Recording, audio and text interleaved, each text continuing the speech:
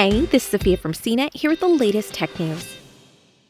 Let's take a moment to marvel at the phrase, the first powered, controlled flight on another planet. NASA hopes to achieve that momentous milestone as soon as Monday, April 19th, with the Ingenuity helicopter on Mars. The small rotorcraft hitched a ride to Mars under the belly of the Perseverance rover, which dropped it off on the surface about a week ago. The two machines posed for a picture together. The rover will act as a witness to Ingenuity's efforts to get off the ground.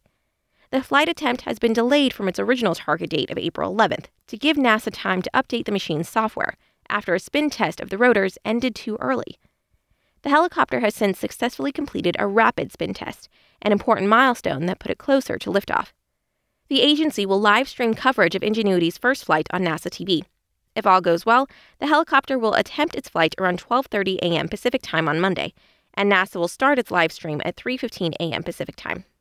Data from the first flight will return to Earth a few hours following the autonomous flight.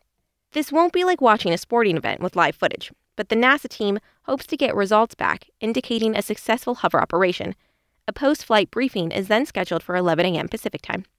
NASA has emphasized how Ingenuity is a high-risk, high-reward technology demonstration. It will be thrilling if it works, but not shocking if it doesn't. If the first flight goes well, then more attempts will follow. NASA has set the planned test flight period to last for up to 31 Earth days.